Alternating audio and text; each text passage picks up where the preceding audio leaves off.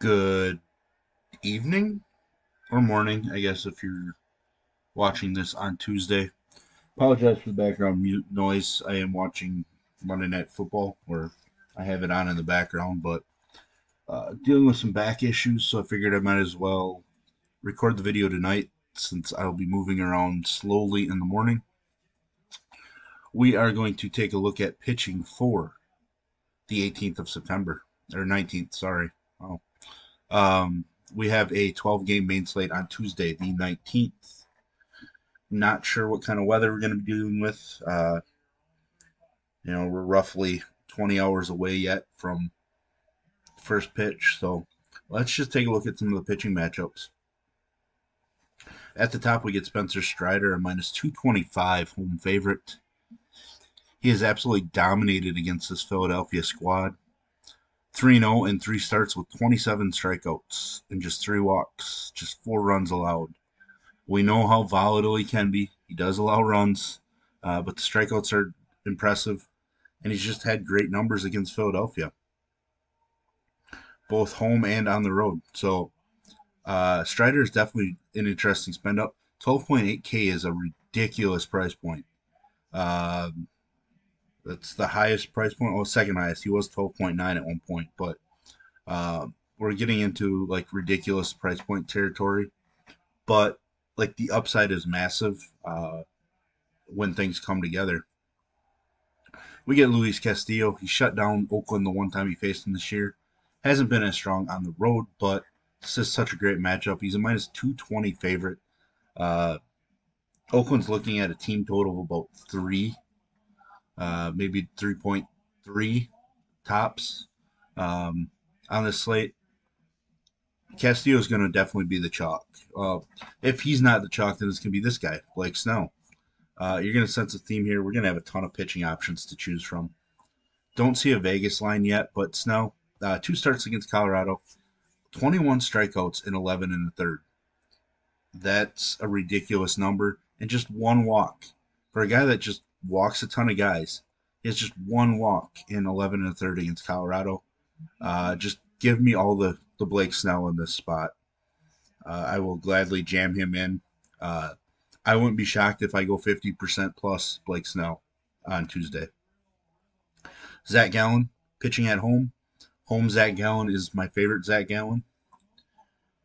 No Vegas line yet, but he's averaged nearly 20 DK points per start against San Francisco across 2 starts. He's 11-2 at home, averaging over 26 DK points per start at home. His last home start was rough against Baltimore, but that's a difficult opponent. Prior to that, he dominated Texas. He's looked really rough in 3 out of his last 4. I wonder if people are going to see that and look elsewhere. I really like Gallen. There's a good chance that I'm going to have him 30% or so. It's going to be really tough because we got guys up here that we really love. Evaldi, I'm not using him. He needs to show me some things as they lengthen him back out. Pepiot, I am definitely all for Ryan Pepiot. He's looked great recently. Struggled a little bit in the San Diego game, but there's stretches where he actually looked really good. I kind of hope they don't use him as a long man. That I just really hope they're not going to go with an opener. But we'll see what the Dodgers end up doing against Detroit, especially if they're going to open with Yarbrough. That's really scary because he's somebody that can go multiple innings. We're going to need to pay attention as the day goes on. If Pepiot starts normally, or if he's going to be a long man behind somebody like Alexander, or I'm not even sure if Alexander's on the Dodgers anymore, but a 1 inning guy, then I'm more interested. But if he's supposed to be following Yarbrough, we might have to pass on him just because then he might be limited to 2 to 3 innings. I would think they'd want to keep him stretched out for the postseason because of all the injuries and the issues they've had. But we will see tomorrow what they plan on doing. Kikuchi, a minus 115 favorite in New York. Shut down the Yankees the first time he faced them. Didn't really rack up any strikeouts. Hasn't been as strong on the road. Coming off of a rough start, but he's certainly capable of putting up a start like this against Kansas City, against New York. He's kind of on the borderline. I'd probably add him for sure if we know that Pepiot is going to follow Yarbrough and we have to remove Pepiot from my pool. Then Kikuchi would probably make my pitcher pool. Hunter Brown coming off of a dominant start against Oakland, but it was Oakland, so uh, kind of has some hesitation here. Hasn't been great at home. Was lit up by Baltimore earlier. I'm gonna have to pass on Hunter Brown. He is a minus 145 favorite, but I just don't really love the spot. Logan Allen against Kansas City, a minus 165 favorite. It's been decent against Kansas City, not spectacular by any means, but it's been decent. He's been strongest on the road, which is where he's at here. Back to back really strong road starts. I am very interested in Logan Allen. The Phillies gonna have to pay attention to what they're gonna do here. Uh, I don't know if Lorenz is gonna be a reliever. Not really gonna be interested, similar to the Pepiot situation. Sanchez, I'm not really sure.